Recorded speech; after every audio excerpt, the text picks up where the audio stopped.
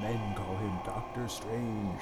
Never have you known his like. It is with great pleasure and privilege for the editors of Strange Tales to present, quietly and without fanfare, the first in a new series based upon a different kind of superhero, Doctor Strange, Master of Black Magic. That's the opening to Strange Tales number 110, the first appearance of Dr. Stephen Strange, master of the mystic arts, sorcerer supreme, possessor of oaths and mystic hands. My name is Conrad, and welcome to the first episode of Stranger by the Dozen, a weekly podcast where we'll recap the adventures of the Good Doctor, 12 issues at a time.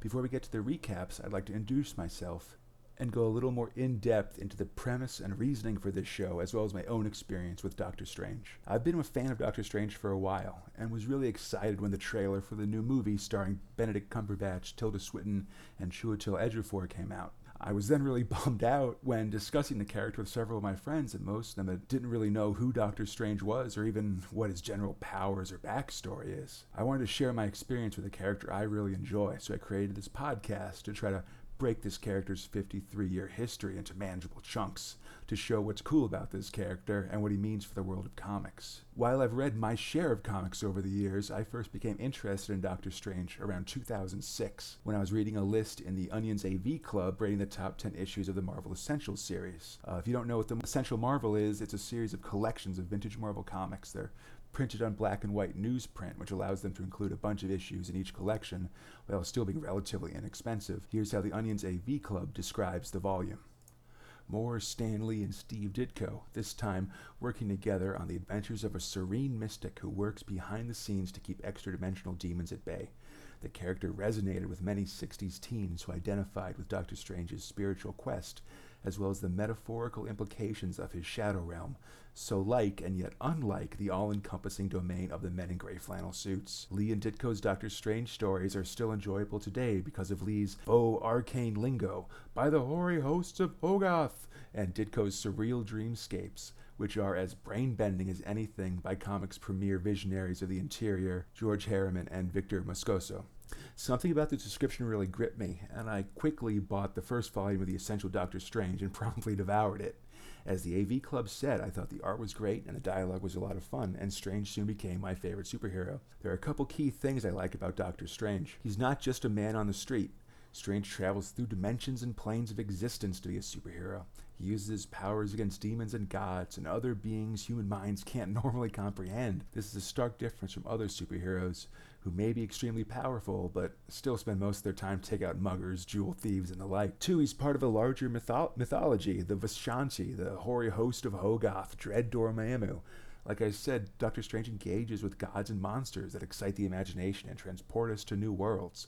As we'll see in one of our issues this week, even random furnishings in Doctor Strange's Sanctum Sanctorum can contain a whole universe full of deadly foes. Three is that he's a grown-up.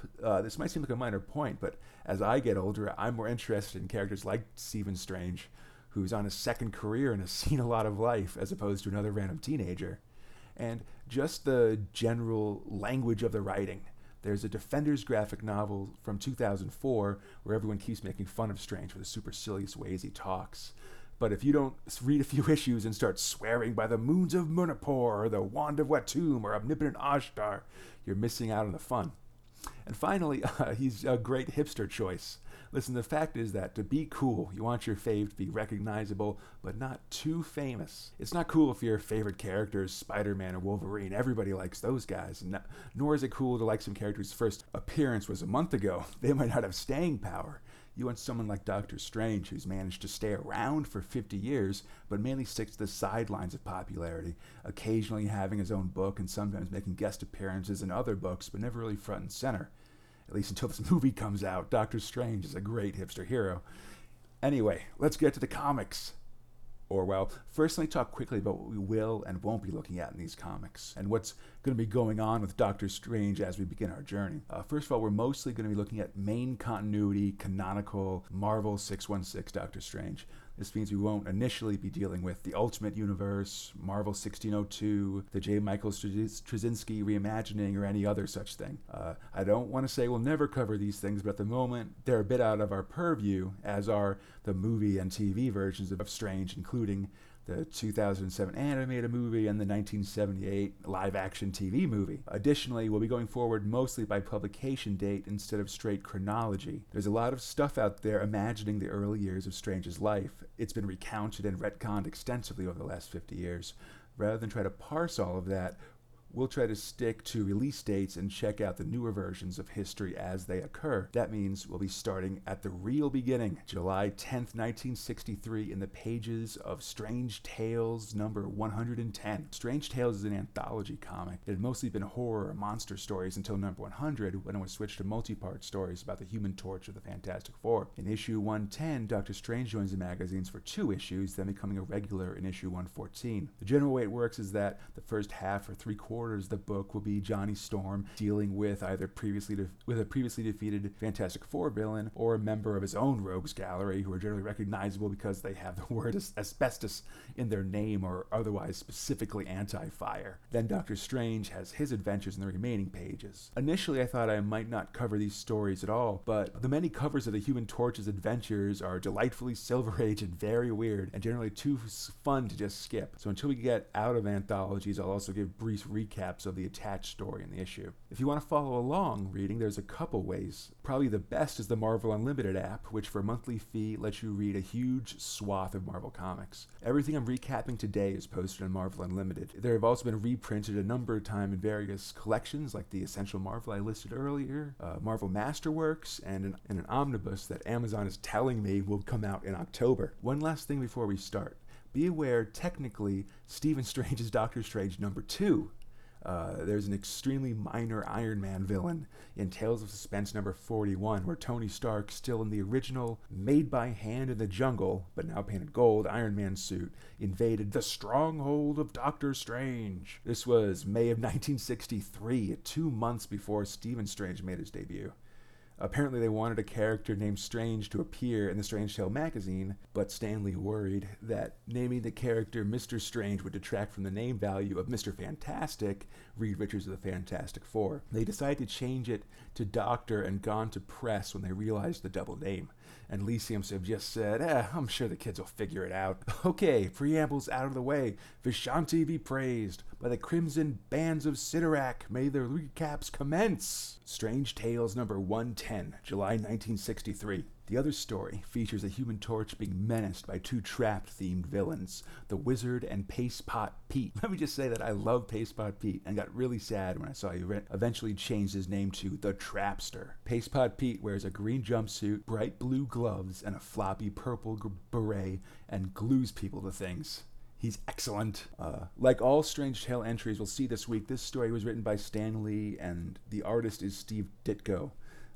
Terry Zenxes did the lettering. The story's pretty basic. A man is plagued by nightmares. He seeks the assistance of Doctor Strange, who takes the case after consulting with his master, the Ancient One, via astral projection. The Ancient One warns him of impending danger and reminds him of his magic amulet. Entering the man's dreams, Strange sees that the man is haunted by guilt over people the man is wrong. Realizing that Strange now knows his guilt, the man awakes and is about to kill Strange, who's currently trapped in the dream world by the evil god of dreams, Nightmare, when the Ancient One activates Strange's magic amulet and both incapacitates the man and frees Strange from Nightmare in one fell swoop. The man says he'll confess his crimes and we're good to go. This is Strange's first appearance. Of course, it'll be a little rough. Ditko's still figuring out how to draw Strange, who seems to be like Asian in this. A little bit. At the very least, his eyes are always closed and kind of tilted throughout the issue. A couple key things are seen in this issue. First is the Doc's ability to project his spirit out of his body, where it'll be able to travel at great speed and interact with people, and his ability to enter people's minds. Both of these will become important powers going forward, especially astral projection. The Ancient One also makes his appearance in this issue, and he's an important character in Doctor Strange. Right now, we just see him briefly in a monastery on the cliffside in the remote vastness of Asia. He's bald and bearded, but otherwise speaks good English and seems fairly unobjectionable. I gotta say, one of my big worries reading these old comics is that the Asian characters will be crazy Asian stereotypes, like a magic version of Mickey Rooney at Breakfast at Tiffany's. But luckily that doesn't seem to be the case, at least at this point. We also see a quick glance of Doctor Strange's manservant / apprentice Wong, who appears for one panel. Alright, on to Strange Tales number 111 from August 1963. First off, the Human Torch fights Asbestos Man. Rather than waiting for cancer to run his course, Johnny Storm drops a chandelier on his foe, then suffocates him by burning the oxygen around his head. Huzzah! The story in this issue is called Face to Face with the Magic of Baron Mordo, again lettered by Terry Zenix. Something of a note for this story and the previous one is that they're calling him Doctor Strange Master of Black Magic, a title that would be lost after this issue or be used intermittently throughout the early parts of this series as they eventually move to Doctor Strange being Master of more general mystic arts. This is another quick basic story. We meet the evil Baron Mordo with his excellent goatee and all green clothing as he plans to take out the Ancient One. Plan is simple. Astral project to the Ancient One's house, take control of the cook, poison the Ancient One's dinner. So simple, it just might work. And it does! All hope seems lost until Doctor Strange tries to telepathically contact the Ancient One and doesn't get an answer, justifiably fearing the worst. Doctor Strange astral projects the Ancient One's house, where he finds Mordo cackling evilly. The two of them have a big astral form fistfight with classic Silver Age style dialogue, i.e., where what they're saying would take way longer to say than the actions that we're seeing. It's all exposition about how Mordo used to be the Ancient One's student, and how magic is dangerous, and if you die in your spirit form, your body will die as well. Anyway, like a lot of stories in this era, it's resolved by Doctor Strange realizing that he has his magic amulet, which he uses to temporarily heal the Ancient One and cause Mordo to release control of the Ancient One's servant. Woo!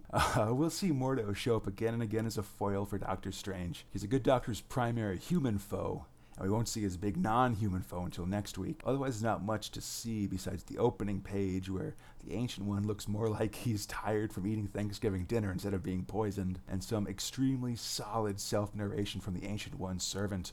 I must prepare powerful potion, put in master's food. That's good narrating. On to Strange Tales number 114 from November 1963. Note that we're 2 issues later than the last one, as Marvel evaluated if Doctor Strange was good enough to go forward with. Apparently it was. In the interim, the Human Torch fought the Living Bomb, the Eel, and the Plant Man. In this issue, he fights Captain America. Well, actually, a supervillain called the Acrobat, dressed as Captain America. Steve Rogers wouldn't be fished out of an iceberg for another 4 months in the pages of Avengers number 4 in March of 1964. Our story is The Return of the Omnipotent Baron Mordo, and it's lettered by S. Rosen. Doctor Strange is called out to the house of Sir Clive Bentley, actually Mordo in disguise. When Strange arrives, he's trapped by magic candles. When the candles go out, the Doctor will die. Oh no! Mordo shows up to gloat and then leave the room, as you do. Strange then magically reaches out to someone nearby to help him and finds the mind of Victoria Bentley, a young English woman with some latent magical ability. She shows up and puts out the candles, hooray! She mentions that she's the daughter of Clive Bentley, who died years ago, and Doctor Strange puts 1 and 2 together. Mordo then re-enters the room and tries to force Strange to kill Victoria, but in a kind of crazy plot twist, Strange reveals that he's actually been a mental projection this whole time, and his physical body has only now arrived from the airport. I'm not sure if the mystic candles were actually a threat to his spirit form or what, but whatever, I guess. Strange and Mordo have a big mental battle, and Mordo makes his escape. Since both Strange and Mordo sensed Bentley's magical potential, she asks to become Strange's apprentice, but he says no, it would be too dangerous with Mordo on the loose. One of the interesting things we see in this issue is Doctor Strange asking the Ancient One not to help him in the fights against Mordo. In the previous issues, when Doctor Strange was in trouble, the Ancient One would show up and show the Doctor how to win, so it's nice to see the Strange on his own 2 feet. Victoria Bentley does eventually return in the pages of Strange Tale, but not until issue 160 in September 1967, when all kinds of crazy things are happening, including the Living Tribunal, one of my faves. This is also the premiere of Doctor Strange's blue cloak, which he'll wear until he levels up in the Strange Tales number 127. Okay, Strange Tales number 115 from December 1963. The Human Torch dresses up like Spider-Man to call out and fight Sandman. It's the one with the green sweater, not the Endless Dream, but, a guy can imagine. In answer to an avalanche of requests, we present the origin of Doctor Strange, lettered by S. Rosen. It's the often retold tale of a rich doctor who gets in a car accident, loses fine motor control of his hands, goes broke trying to get them fixed, travels to the east to find a mystic possibly able to heal him, and then eventually takes up magic.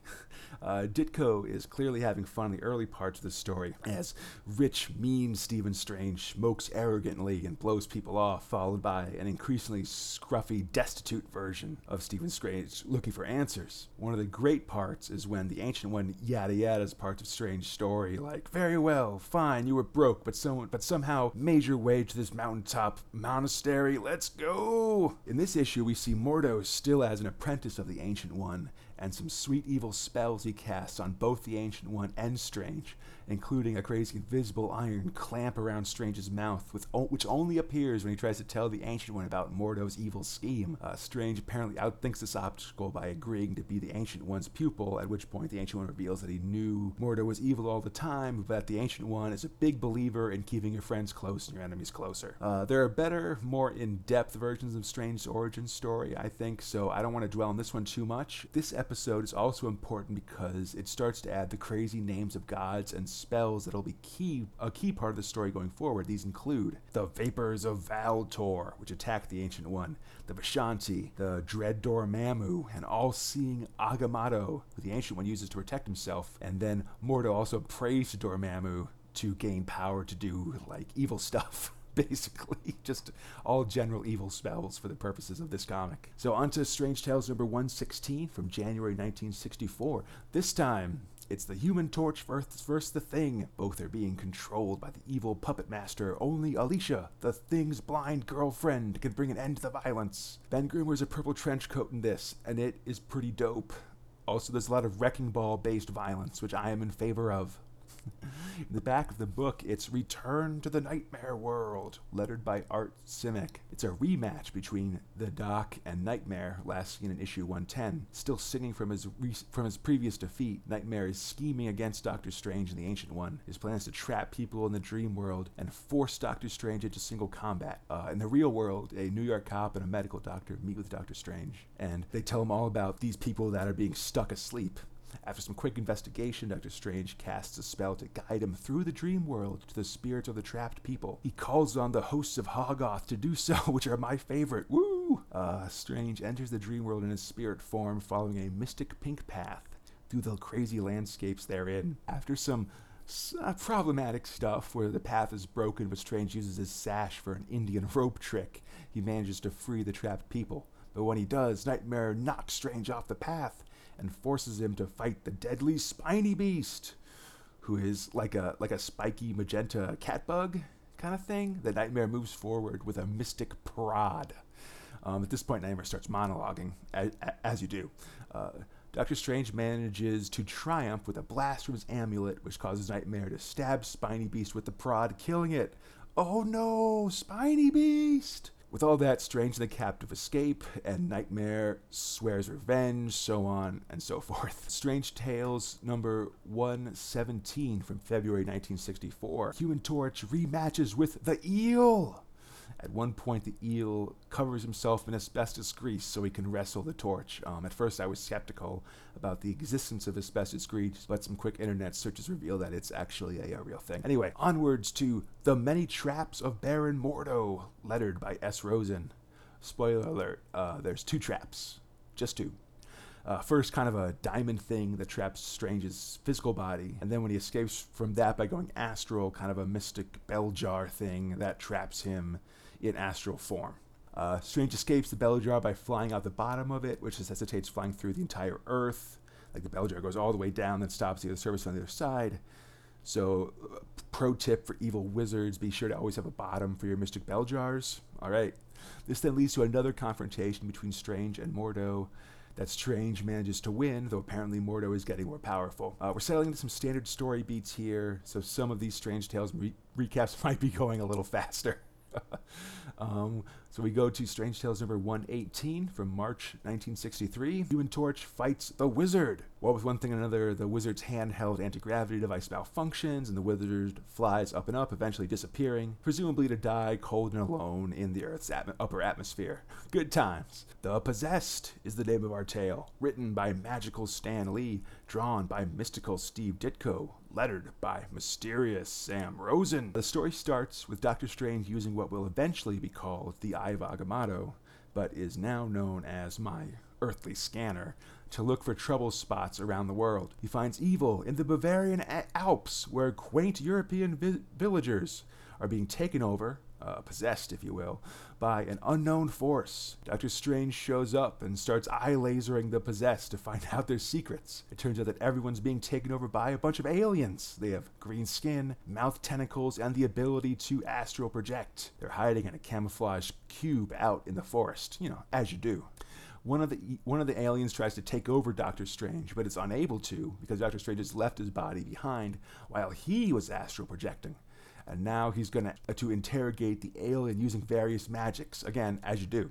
After a brief interlude where a classic pitchfork-wielding Eastern European mob, riled up by the possessed, tries to kill him, Strange eventually finds his way to the alien ship, where he and the head alien have a staring contest, which Doctor Strange manages to win, despite the fact that the alien cheated by wearing a suit of magic rock armor to protect him. The aliens leave for their own dimension, saying they'll never return, and Doctor Strange doubles down on this by magically sealing reality so that the possessor shall menace mankind no more. They'll be back in Doctor Strange Sorcerer Supreme 27 in 1991. Strange then decides to not fill the villagers in on what happened, preferring they stay mired in myth and superstition.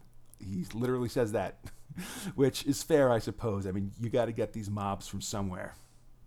Next is Strange Tales number 119 from April 1964. It's the Human Torch versus the Rabble Rouser. At first I thought this guy might be like a proto-hippie, but his strong brow and crazy mustache mark him as a common Bolshevik. Torch turns the Rouser's power upon him, using the Rabble Rouser's own mesmerizer to brainwash him into loving America forever. Huzzah! Doctor Strange dares to go beyond the purple veil. Story conjured up by Stan Lee, illustrated by the strange sorcery of Steve Ditko, lettered at midnight by Art Simek. Not directly related to Prince, but, we'll see. Okay, so Doctor Strange has acquired the sweet purple gem, which he is investigating magically. Meanwhile, a pair of thieves are breaking into the Sanctum Sanctorum. Strange senses them, though, and banishes out of the house through the wall. The next night, they make another attempt, this time grabbing the purple gem, despite it giving off a looming sense of doom. When Strange realizes that the gem is missing, he quickly finds the thieves, but when he catches up to them in his physical form, he sees they have been sucked into the gem's mysterious alternate dimension, and Strange has no point but to give chase. Note that while he's looking for the thieves, Strange swears by the beards of the Vishanti, and FYI, when they're revealed, none of the Vishanti actually have beards, just so you know. Inside the gem, we see a bunch of people, including the thieves, led around as slaves. Doctor Strange pulls the usual take me to your leader thing, and is brought to Agamon, the all-powerful. He kidnaps people to work in his mine here in his dimension, beyond the purple veil. Doctor Strange offers to become a slave in the thieves' place, and once they are returned to Earth, Strange challenges Agamon to a wizard's duel. He agrees, and it's duel time! The fight takes the form of one of those dueling power streams things where two people shoot like their beams at each other and there's a tug of war between them. I just saw them do it with Storm's lightning and Cyclops' eye beams in X-Men Apocalypse, and it's a pretty standard in most situations where two people have beams. You know what I'm talking about. This particular beam fight is kind of interesting because instead of the usual outcome where one opponent manages to outbeam the other, this fight is about endurance. We see the fight over 3 panels, and apparently it takes hours. By the end, Agamon is straight up just sitting down, barely able to stay awake. He eventually forfeits. Strange winning the fight forces Agamon to release his slaves and not get any new ones, and then returns to Earth. He soon finds out that the thieves have turned themselves in and demanded to be punished. So all's well that ends well. Strange keeps the purple gem in case he needs it later. This is kind of an important story for Doctor Strange, as it's explicitly mentioned in the electric Kool-Aid acid test. Tom Wolfe found a serene Ken Kesey sitting Quote, for hours on end reading comic books, absorbed in the plunging purple Steve Ditko shadows of Doctor Strange, attired in capes and chiaroscuro, saying, how could they have known that this gem was merely a device to bridge dimensions? It was a means to enter the dread purple dimension from our own world. Sandy may wander off the bus, but it remains all Keezy. Doctor Strange. Let's go to Strange Tales number 120 from May 1964. The Human Torch and Iceman team up to fight pirates. The X-Men were still very new at this point, and this issue comes out at the same time as X-Men number 5. Iceman is still more of a snowman at this point, though he's no longer wearing the galoshes he was wearing when the team first appeared. Interestingly, at no point do the two heroes assume the other is a villain, causing them to fight each other. I guess this trope didn't exist yet? Okay, Doctor Strange, now master of the mystic arts, is In the House of Shadows, written at midnight by Stan Lee, drawn by candlelight by Steve Ditko, lettered at twilight by S. Rosen, in a cottage on the outskirts of the city, which I wasn't aware that New York really had, but maybe it's in Long Island or something. It's definitely somewhere walkable from Greenwich Village. Anyway, there's an episode of Proto Ghost Hunters being filmed where TV guys are going to go into a haunted house and see what happens. There's a big crowd, and Doctor Strange stands on its outskirts. The reporter goes in the house and immediately sees a bunch of crazy ghost stuff, floating gas lamps, swirling mists, then something he can't describe, and the TV feed goes dead. Strange rushes into the house, sees the same ghostly stuff, but protects himself using his various spells, including calling on the moons of Munapur, eventually forcing the monster to reveal itself. And it's a house! The whole dang house is a trans-dimensional monster that eats people who walk into it. Strange rescues the reporter and then sends the house back to the evil dimension from which it came. He does this in front of a whole crowd, but they assume they did it with smoke and mirrors and stuff because they are mundane fools! Or whatever, I guess. Note that the House of Shadows will return to the Marvel Universe 16 years later when it is encountered by Rom Space Knight. So be on the lookout for that, I guess. Strange Tales number 121, June 1964. The Human Torch encounters the Plant Man, where apparently the Plant Man's knowledge of gardening techniques allow him to keep the torch watered long enough that he can't flame on. Also, there's a tree that shoots acorns like a machine gun. Nice. In the back half, it's Witchcraft in the Wax Museum by Stan Lee, King of Suspense, Steve Ditko, Master of the Macabre, and Art Simek, Prince of the Lettering Pen. Mordo tricks Doctor Strange into astral projecting, then steals Strange's body. Oh no! We find out that if you're away from your body for more than 24 hours, you can never return to it. So the race is on. Strange searches for his body, fighting ectoplasmic allies of Baron Mordo and other traps as he does. With 1 hour to spare, he arrives at Mordo's old hideout and then tracks him to his new one, a crazy wax museum. Strange's body is there, under a force field, with Mordo gloating over it. Strange takes possession of a wax model of Genghis Khan and beats up Mordo, forcing him to enter his astral form. They then have a magic battle that Doctor Strange seems to actually lose, but actually that's like a double that Doctor Strange had created specifically to lose the fight, while he both creates a force field around Mordo's abandoned body, and Mordo tires himself out enough, killing the double, that he drops this shield on Strange's body. It's a whole thing. Strange now leaves Mordo's body in the Wax Museum, telling him that the force field will wear off after 23 hours, and that Mordo should take this time to think about being such a dick. Well, officially on the uselessness of an evil life, but the dick part is implied. Alright, so here's the big one. Fantastic Four number 27, June 1964. Crossover event! The Search for the Submariner, presented by the most talked about team in comics, Stan Lee and Jack Kirby, author and illustrator extraordinary. Inked by George Bell, lettered by S. Rosen. So a quick thing about the Fantastic Four, it's the classic team here. Reed, Mr. Fantastic Richards, Sue, Invisible Woman Storm, Ben, The Thing, Grimm, and our old buddy Johnny, Human Torch Storm. If FF continuity is important to you, we're still 2 years away from Galactus, and Sue learned how to create force fields with her powers about 5 issues ago. This week they're up against Namor, the former Golden Age hero that now alternates between good guy and bad guy as the whims strike him. Powers-wise, he's basically a cool version of Aquaman with more flying and less fish talking. We'll talk a lot more about Namor later when he and Doctor Strange found the Defenders along with a few other of the Marvel Universe's top jerks. For now, we're focusing on the fact that Namor is king of an undersea empire and that he is in love with Sue Storm. The comic opens with Reed showing off some inventions and Namor vowing to kidnap Sue and bring her back to be his bride. His subjects reject this as being creepy and leave, so Namor has to go alone. He puts on his best forest green shirt and bright blue hat, heads to the Baxter building where he proceeds to wreck up the place and knock out Ben and Johnny and hit Sue with knockout gas and then escape to his flying car. Reed was away from the building buying Sue, dun dun dun, an engagement ring. Now he learns Sue has been kidnapped and he is pissed. After a few minutes of raging out, Reed comes to his senses and tells the boys he's gonna find Namor and settle his hash once and for all. Johnny and Ben are a little worried because the worst case is either Reed or Namor being killed, so they decide to reach Namor first. But how? They don't have the technical hocus pocus to find people. Wait, hocus pocus? I think I know a guy. That's literally the thought process in the story.